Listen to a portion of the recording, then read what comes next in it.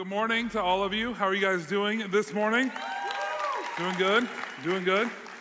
My name is Zach, and I'm one of the pastors on staff here, and really I consider it the joy and the privilege of my life to serve this place, to serve this community. It's special to me because I grew up right here in Kenai, Winchester, and so to have the opportunity to serve and be a part of this community, it really does mean the world to me.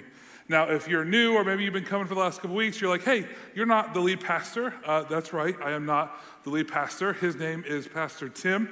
He's an incredible speaker, communicator, pastor, father. He's an awesome guy. He's going to be back next week. All right, so if you don't like the message this week, I won't be offended. Just come back next week and you can hear him. Hey, I just want to take a minute and look at the camera and greet everyone who's watching online. Come on, church, can we welcome our online audience as well? So good to have you with us. And if you're just joining us, we are in the middle of a series that we are calling Disrupted.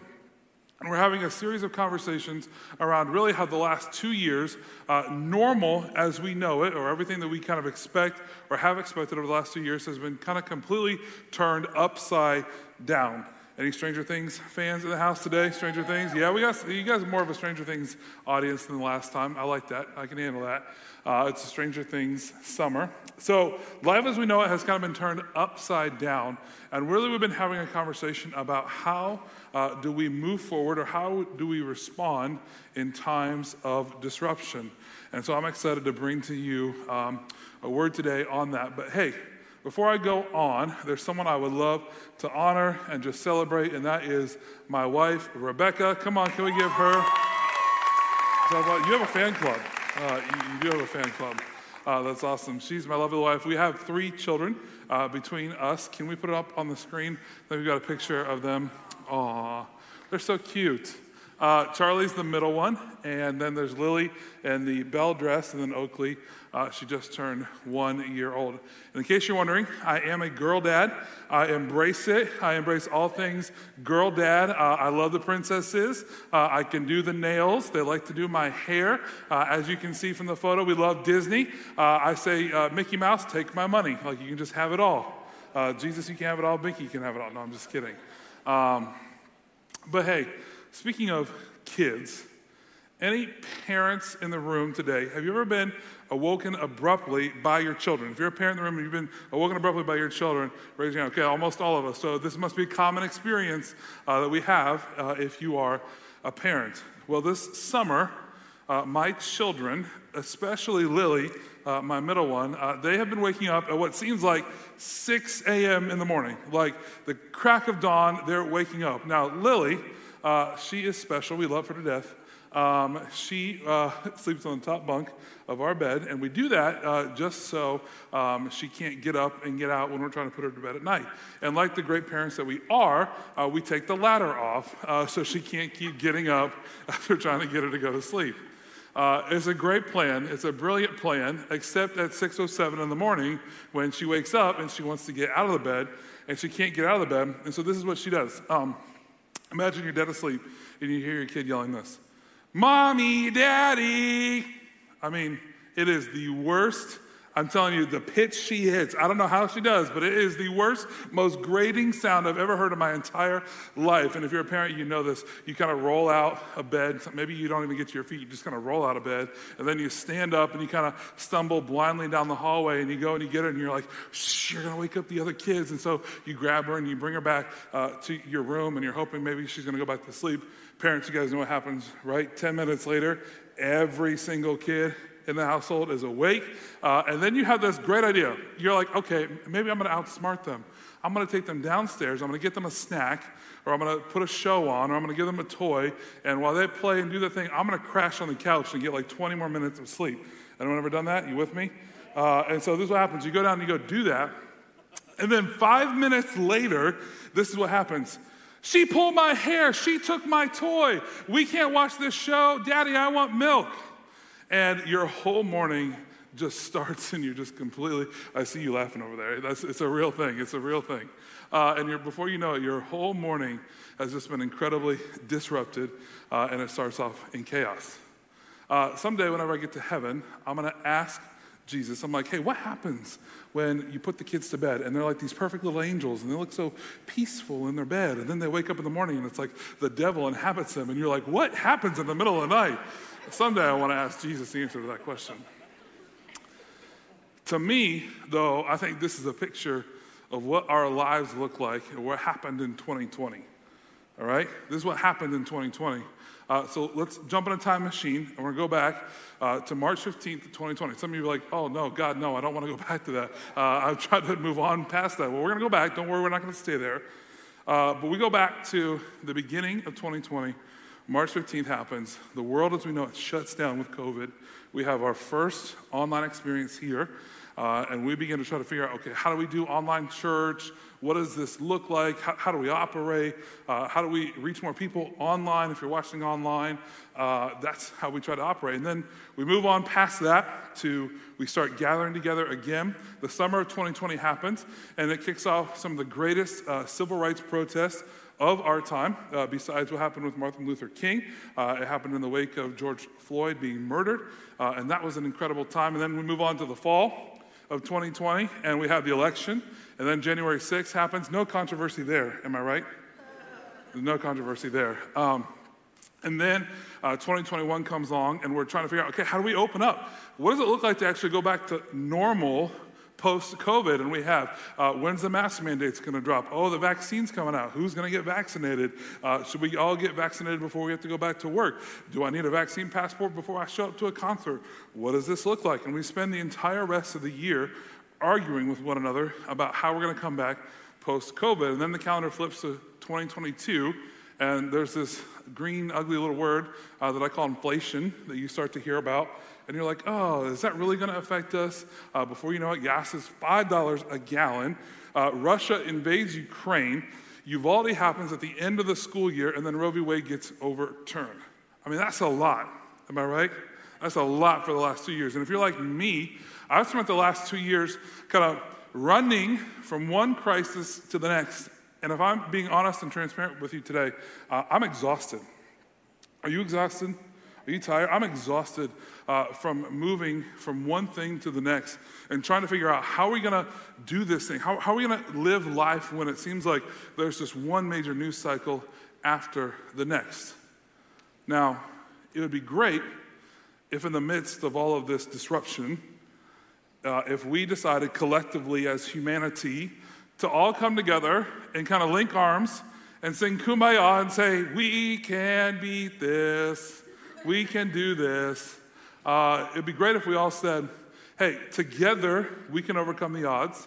Together we can find our way through this and this disruption that comes. But how many of you know that's the exact opposite of what actually happened? That's the exact opposite of what happened. In fact, as I was getting ready to speak today, I was just kind of reflecting on the last 2 years, and I kind of realized this truth, that disruption has led to disunity. Disruption has led to disunity. I feel like we're living in one of the most polarized moments of our time. But you could say that we're not the United States of America, we're the divided states of America. We all see it. You probably feel it. For example, you probably have like that Facebook friend from high school that you're still friends with, or maybe from college. And let's be honest, you really don't need to be friends with them on Facebook other than the fact that you like to stalk them occasionally on social media. Anyone do that? Okay, maybe just me? Okay, y'all are liars. It's church. You can't do that on a Sunday morning. And what happens is over the last 2 years, you've seen them just out of nowhere start to post the most ridiculous things about COVID and masks and vaccines and science. And so what do? You put on your own keyboard warrior outfit. You get up, you get dressed, and you're like, okay, I'm going to go to battle. I'm going to correct them. And you hop on Facebook, and you start commenting, and you start typing. And you're like, hey, no, you're wrong about this. And see, what you don't realize is that your friend has 50 other keyboard warriors who are ready to go. And then all of a sudden, people start posting links left and right, and then you're called either a sheep or a conspiracy theorist based on which side of the argument you fall on. Amen? That's what happens. Or how about this one? You've all been to a family gathering over the last year or 2 years, and it's not 5 minutes into that gathering when the crazy uncle or the crazy aunt or the crazy cousin whatever crazy family member you want to throw into, just starts talking politics. Like they pull up and they start talking shop. And before you know it, it's like, hey, the Democrats, they are the worst. They're ruining the country. Or no, the Republicans, man, they are out to get this place. They are out to control the government. And the only thing you can do is we have to save America from the other party. Like, what does that even mean, save America, by the way? I don't even know what that means. What does it mean to save America? And the only thing they say is, well, you just have to vote the party line. And so that means you close your eyes, you hold your nose, and you vote for whoever has a D or an R next to their name, just as long as they have that distinction. And I wish I could say that this has only affected us kind of in our national politics or on the national scene, but really it's affected us here in the church too. Like you would think that it wouldn't happen in the church, but it's been just as bad here in the church over the last 2 years. I mean, churches that I know and love and care about, pastors that I love and care about, they have struggled as they've tried to figure out, how do you come back post-COVID? Do we actually have to follow the rules of the government and the laws of the land, or do we actually, because of our religious freedom, say, no, we're going to do what we want? Do we require masks? Do we not require masks? Do we require vaccines? What does it look like? And I've seen people leave and get mad at leadership time and time again because they have not agreed with how the church has handled it. Or think about this. Every cultural hot button topic issue that's come out over the last 2 years, racism, gun control, abortion, all these things, we have set up and we've prejudged every church leader, every pastor, based on what they post or don't post, what their motives are. We don't take the time to actually get to know them, all right? And the minute that anyone tries to have any sort of like nuanced conversation around these really hot button issues, if we don't like that, and so we just cancel them instead. All right, and we just say, hey, you don't agree with me, and then we're just gonna agree to go separate ways. I mean, this is what our world has been like for the last 2 years, am I right? See, I know this because for me personally, I've been guilty of doing almost all of these things. If I could tell you how many times I've hopped on my social media and I've looked at my stories and I've prejudged people, or maybe prejudged their motives, based on what they were saying or not saying. If I could tell you how many times over the last 2 years I put my own preferences, I've put my own safety or my own comfort over other people, man, it's embarrassing if you were to see my inner thought life and what is actually there. Maybe you've done the same thing. If you're here today, maybe you feel like, yeah, if I'm being honest, that's been me. Maybe I've gone too far on Facebook. Maybe today, I'm the one who, at the family reunion, I actually start the politics conversation. Maybe that's you. And here's what I know. There is nothing that's more confusing than disunity. I mean, it's hard to know in today's world, really, how to move forward. I mean, I don't know who I can trust. I don't know who my circle is. I personally have felt this tension in my life. I mean, I've had to sit across from people, friends, even family members that I know and that I love, and know that we're never going to see quite eye to eye on these things. And because we don't see quite eye to eye on politics or COVID or whatever it is, that there's always just going to be a wall there. And that's hard, because these are people that you would normally be able to trust on. There'd be people that you'd normally be able to count on, to lean on. And all of a sudden you can't. And that's when I realized something that's true, that not only has disruption led to disunity, but disunity is disorienting. Like, it's disorienting. We don't know which way is forward. We don't know how to actually connect with other people. Friends that we thought we could count on are no longer our friends. What was right is now wrong. We're in the middle of an incredible amount of disunity, and it's disorienting. And here's what I know. Maybe you walked into this place today, or maybe you're watching online, and you're like, man, I thought I was the only one who felt this. Like, I thought I was the only one who felt this way, that was confused about where to go forward or how to move forward. Can I just say, if we're being honest with ourselves today, that everyone in this room probably feels that way. We're all confused. We don't know which way is forward or which way is backwards, or how we're actually going to move out of this moment. And here's what I know. That feeling of feeling like you're alone, the devil wants you to feel that way. In fact, if you want an insider look into how the devil operates, you can just look at how he's operated the last 2 years. Here's what he has done. The devil has leveraged disruption to disconnect us, and then he's seeking us out to destroy us.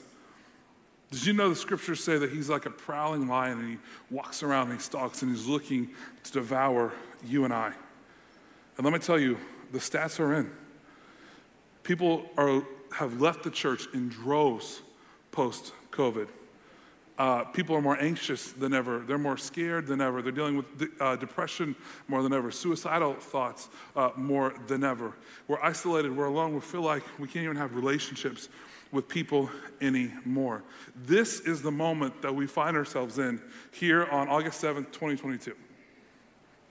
And so the question is, how do we begin to move forward? How do we begin to move forward? Can I be honest with you today? I've got 3 girls. You saw them up there, Charlie, Lily, and Oakley. In my worst moments, I'm afraid that the future for them is going to be worse than the current reality that I live in. Does anyone else feel that way about your kids? That's real. In fact, I remember getting ready for this series. I think it was the group chat with Pastor Tim and Pastor Russ and I. We were just talking about this. And normally, I would say I'm an optimist. I would put myself in that category. Pastor Tim was talking about week 1 that says, hey, I think the best of what's to come. But I got to be real with you. I mean, it's hard sometimes to actually see any good in the world. And so how do we move forward in this moment of cultural disruption that's brought on this incredible disunity? And I think we can actually begin to look forward by looking backwards first. Did you know this is not the only moment in human history where humans have felt so disrupted? It's not the only moment. In fact, if you go back to the beginning of the early church, you would see that the early church knows a little bit something about disruption. You see, this movement, this way of Christian living began to grow so rapidly that the influence of Christianity spread first from Jerusalem to Samaria, and then eventually made its way all the way to Rome. Now, Rome was the biggest nation, the baddest nation in the known world at the time, all right? And it had built its reputation on military conquest and the utmost devotion to Rome and to Caesar. And this way of living, this Roman way of living, was threatened by Christianity. And so Rome does what Rome knows how to do best, and it begins to persecute and kill and hunt down and murder Christians. Anyone ever heard of Emperor Nero? Everyone heard of Emperor Nero? A few of you paid attention in history class. I like it. I love history. He starts a fire, and it's called Nero's Fire. It ends up burning over half the city of Rome. He was really a madman. But what does he do? He blames it on Christians, and thousands of them are dragged into the Colosseum and thrown before the lions. By the way, war was always a constant threat in the ancient world. Plagues and diseases were rampant in the ancient world. I'm pretty sure the early church knew a thing or two about disruption. In fact, so much so that in order to avoid detection by the Roman authorities, the early church would meet first thing in the morning before sunrise on the first day of the week. By the way, they didn't have a weekend in the ancient world, and so it was a work day. So can you imagine how full this place would be if we said, hey, next week we're starting our 5 a.m. service on a Monday morning? Who'd show up to that? Oh, wow. None of you? I'm shocked. I'm really shocked. So it's in this moment that Paul, one of the writers of the New Testament, he actually wrote most of the New Testament, writes something that I think is really important for us today. And by the way, Paul himself, in what he's about to write to us, he's experiencing his own moment of disruption. See, Paul was a missionary, and he was really one of the main dudes responsible for bringing the gospel of Jesus to most of the known world. And so he has all these plans to go to Rome and share the gospel there. And then scholars say he was going to go on to Gaul, which is modern-day Spain, and share the gospel. But see, Rome had caught wind and heard about what Paul was doing.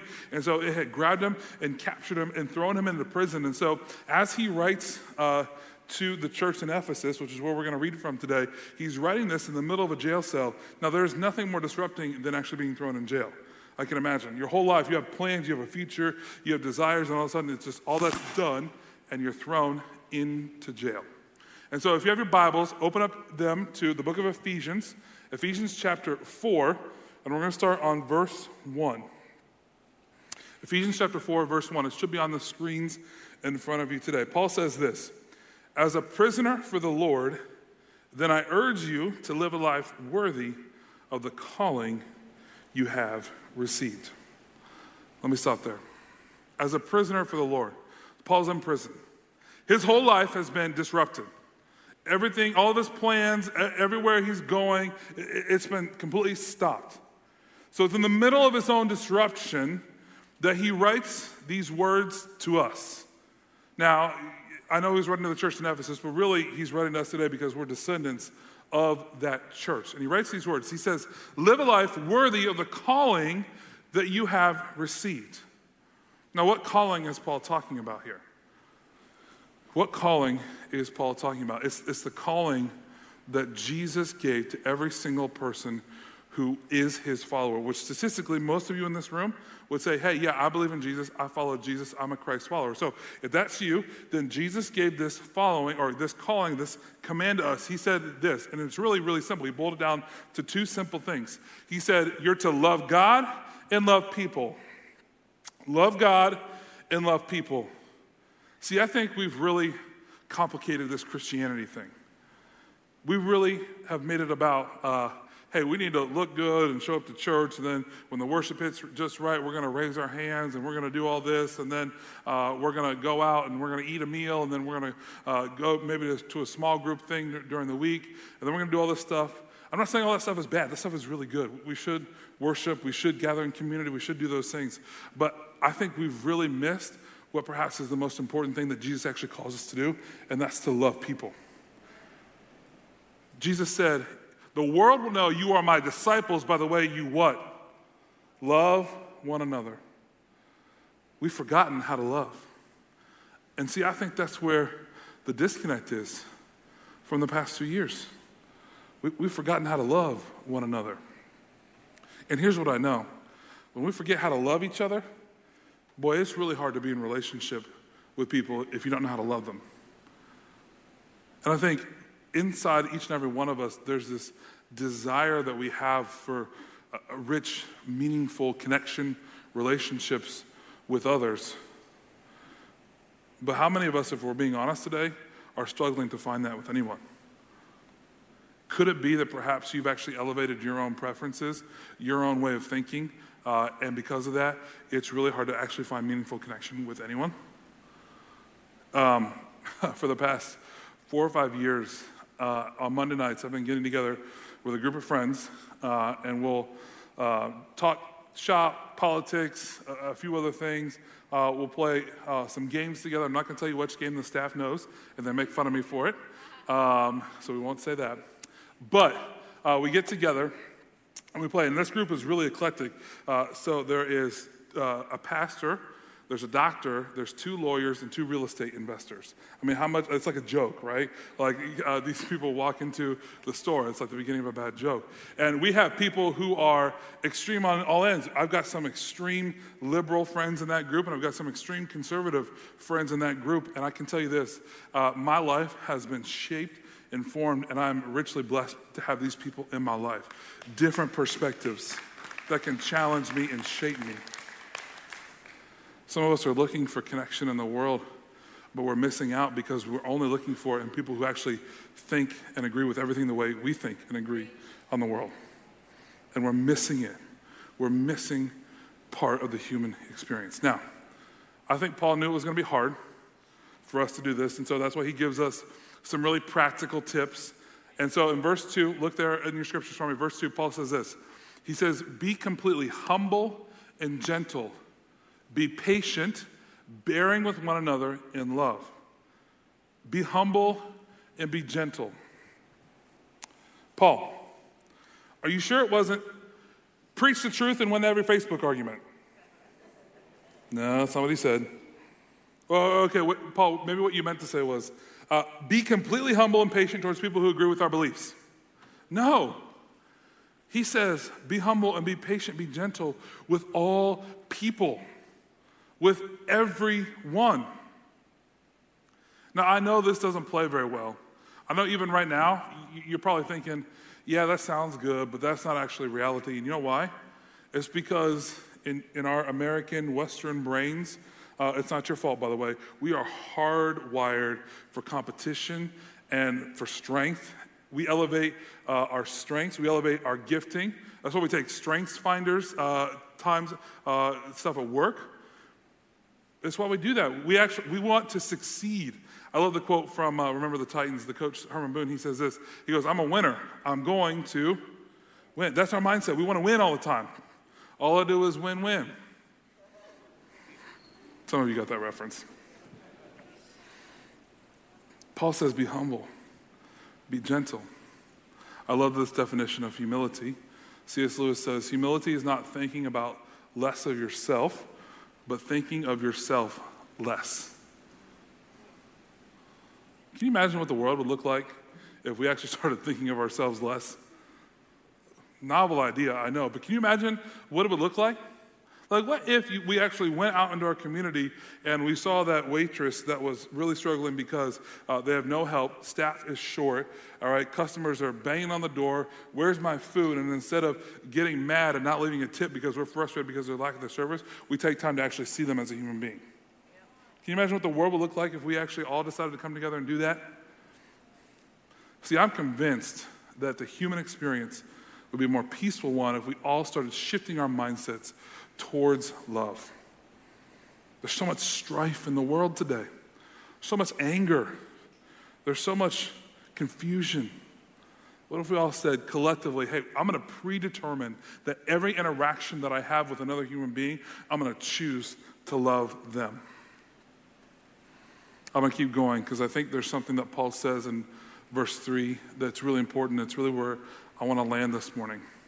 So if your scriptures follow on, Paul says this. He says, make every effort to keep the unity of the Spirit through the bond of peace. Make every effort to keep the unity of the Spirit through the bond of peace. Paul says, make every effort. Not just some of the time. Not just when you feel like it. Paul, who's in the middle of his own really disruptive moment, talking to a really disrupted church, says, make every effort to keep the unity of the Spirit. I started this morning talking about how all of this disruption that we've experienced has led to an incredibly disunified moment. And the question is how do we move forward? Well, the answer is simple. You have a choice. And I believe this, that unity is a choice. You can choose unity. Unity is a choice. If you're here in this room and you're a Christ follower, you're someone who says, yes, I've signed up to follow Jesus. Jesus says you need to love God and love people. Listen, we are called to be a community of love. We're called to love each other no matter what. We're called to bear one another's burdens, to bear grievances towards each other in love. That's what we're called to do. This is so important. We can't miss this, church, because if I'm being really honest, one of my biggest fears is that when I look at the church for the last 2 years, I think we've missed a really incredible opportunity to show the world what it means to actually love each other. We've missed it. But I think we have an opportunity moving forward to show people how we're going to do that. By the way, unity is really important to Jesus. It's really important to him. You know how I know that? Because he prayed for it. He prayed for it. Did you know that? He was getting ready to die. All right, he was getting ready to be crucified. And so many of you know the story. He goes off and he starts to pray. And you would think in that moment that he would be praying for his church to explode and for hundreds and millions of people to come to know him. Or you would think that maybe he would be praying for his disciples, that they would be filled with the Spirit and they would be able to spread the good news. Or maybe he'd be praying for himself, like, hey, God, I don't really want to go through this. Would you take it away? Instead, he prays for this. And I'm going to put it up on the screen. You don't have to turn there, but it's in John 17, verse 20 and 21. He says this, I pray also for those who will believe in me through their message, that all of them may be one. Father, just as you are in me and I am in you, may they also be in us, so the world may believe that you have sent me. He prayed for our unity. He prayed that we would be one. Can I ask this question right now? If you were to give yourself a letter grade for how good you have done at loving other people the last 2 years, what grade would you get? What grade would you get? Maybe you were the person, like I said, that hopped on Facebook. Maybe you're the person that when you got frustrated with a leadership decision or the leadership of this country or a church or wherever, and you hopped on and you were pretty vocal about it, maybe even mean about it. Maybe you're the person that every time there's an opportunity that comes to bash the other party, you hop into that and you're just blowing people up. What letter grade would you give yourself for the last 2 years? Here's what I know. Unity is so important. And many of us, I think, have this desire to see the world actually be a better place. See, I think while we sometimes struggle to actually love one another, I actually do think that inside each and every one of us, we do have a desire to make the world a better place. I mentioned earlier that I was afraid for the future that my children are going to be stepping into. I have a desire to create a better future for my children. I think we all do. But here's the reality. Here's the truth. I think so many of us are so concerned with making sure we believe the right thing, making sure that we hold the right values, that we sign up with the winning side, that we miss the opportunity to love others. And can I just say this? Based on what Jesus prayed, that you actually will change more people's hearts if you love them than speaking the truth to them. Let me say it this way. Love will change the world faster than truth. Love will change the world faster than truth. Now, don't get me wrong. It's important to have conviction. It's important to know what you believe. It's important to know who Jesus is. It's important to know what Scripture says. I'm not saying you should just throw that all out the door. Yes, it's important. But you know what Scripture says? Scripture says to love others. Love will change the world faster than truth. And you know what? Even in a moment before the series started where I was losing some of my optimism, I think I can be optimistic about the future of the church. You know why? Because the church has chosen unity before. In the midst of all of the disruption and all the chaos that the early church was born into, they decided to come together. And you know what's crazy about the way the church operated is the church said, hey, it doesn't matter if you're a Roman senator, a Roman soldier, a Roman military commander, a Roman master, Roman craftsman, tradesman, or even a Roman slave. We can all come together and be equal at the foot of Jesus. It's the same truth is true today as it was back then. And here's what I know. The early church believed that so much that it actually transformed an entire nation. This nation that made its hay on conquering others and dominating others was overtaken by a religion of love. So much so that around the year 300 something, you can look it up, Constantine, the emperor, declared Christianity the national religion of Rome. The church has chosen unity before, and it's changed the world. You want to know how to move forward? You want to know how to make a difference? You want to know how to make the world a better place? Choose love. Choose to live in love and peace and unity with as many people as you possibly can. I know it's not cool. I know it feels like you're getting stepped on sometimes when you do that. Yeah, I think Jesus knew that. By the way, he was killed, and he didn't deserve to be killed. But he won. He won. I really believe that. I want to close with this story. I started talking about my kids at the beginning, and I think there's so much we can learn from kids, by the way. Kids have so much that they can teach us. There was a moment, I think it was last week. Dads, you can relate with me on this. I had this plan for my Saturday. I was going to clean the garage, all right, and then I was going to mow the lawn, And then I was going to do some other housework, and then I was going to do dinner, get the kids in bed, and that way I could watch the movie I wanted to watch and go to bed at a decent time. I had it all planned out in my head. It was perfect. Dads, can you understand? Can you relate with me? You have this grand plan. So the kids are outside in the garage, and they're playing with me. Charlie and Lily are. They're having a good time. They're doing whatever. And Lily gets up on the mower, and she's playing, and it's cute, and she's, pretending to honk the horn and drive the big mower and all this stuff or whatever. Now, here's the thing. The key is actually in the ignition in the mower. And so she grabs it, and she actually takes it out of the ignition, and there was a little slot next to where it is, and she thought, oh, this must be where the ignition is, and so she puts the key in there, and she drops it. What she doesn't realize is she drops it behind the engine bay. And I got to be honest with you, I blew up in that moment. Dads, can you relate? What are you doing? I can't believe that you would drop the key into the engine. How dare you? You can't do that. Do you realize that I can't get that key out? What are you going to do? I blew up on her. And I spent the next hour, I got big old hands. I spent the next hour bent over the mower, trying to fish this key out. Got the wire hanger, you doing everything. Eventually I got the key out. I know all of you are really concerned about that. But it was in that moment where I lost my temper that she looked at me and said this. Now, before I tell you what she said, I got to set something up. So every night, whenever I put Lily to bed, we have this little ritual that we do. She looks at me and she says, Daddy, I give you my heart. And she literally goes like this. And she gives me her heart. And then I take it and I say, here you go. And then I said, and I give you my heart. And I give her my heart. That's what we do every night before we go to bed.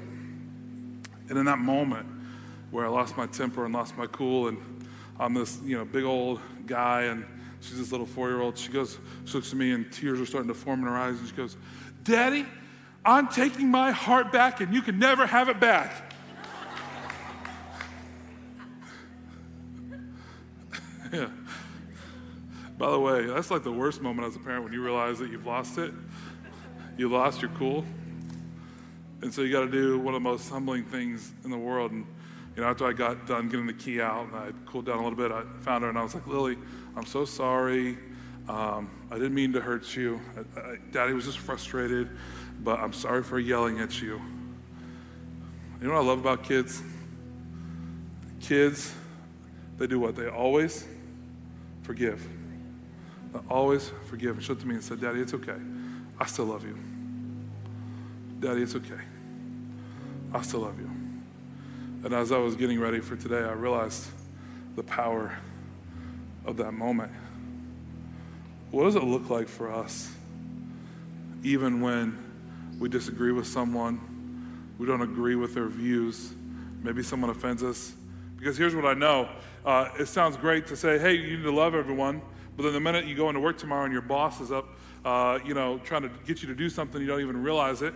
Or the minute that the family member starts a conversation and you get annoyed and frustrated again, it's not easy to choose love in that moment. But I want to learn from my daughter. And I want to learn to look at people and say, hey, it's okay. I still love you. It's okay. There's grace for you. It's okay, I forgive you. Can you imagine what the world would look like if it looked at a church, at a community of people, and we were all practicing this? They'd say, man, there's something different about that group of people, and I want whatever they have. It can change the world. It really can. Come on, would you stand to your feet? I'm going to pray for us as we close. Heavenly Father, Lord, we're so thankful for what you're doing in our midst, what you're doing in our lives. Heavenly Father, I'm thankful for your word. Lord, I know that sometimes scripture isn't easy. And it can be so simple and it can be so easy, but putting it into practice can be so hard. And so, Holy Spirit, I pray you come in this moment. Lord, would you convict us? Lord, will you show us where over the last 2 years, maybe we have missed the mark. Maybe we haven't loved others. Maybe we haven't lived in unity the way we should. Hey, with every head bowed and every eye closed, I just want to give a moment for you all to have a second with God. And maybe today, as you're standing here and you're listening to me, if you're being honest with yourself, you'd say, hey, that letter grade I gave myself, it was a failing grade. I haven't loved very well over the last 2 years. I believe there's power in confession and doing business with God. If that's you, if you're willing to be honest with no one looking around, would you just lift your hand in the air?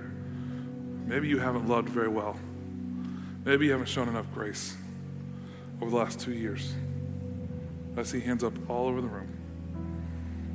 Listen, what I love about Jesus is that he's always willing to bring grace and bring forgiveness. Do you mind if I pray for you? Heavenly Father, Lord, I pray for the people in the room whose hands are lifted up. Lord, I just pray that right now, by your Spirit, you would bring forgiveness to them. God, I know that whenever we confess our sins, you are faithful and just to forgive us. And Lord, I know that, Lord, as people are doing business with you, that, Lord, there's grace and mercy that comes from that. Lord, I pray that this would be a community that's known for the way we love one another. And Lord, I pray that when the outside world looks at this place, they would see you.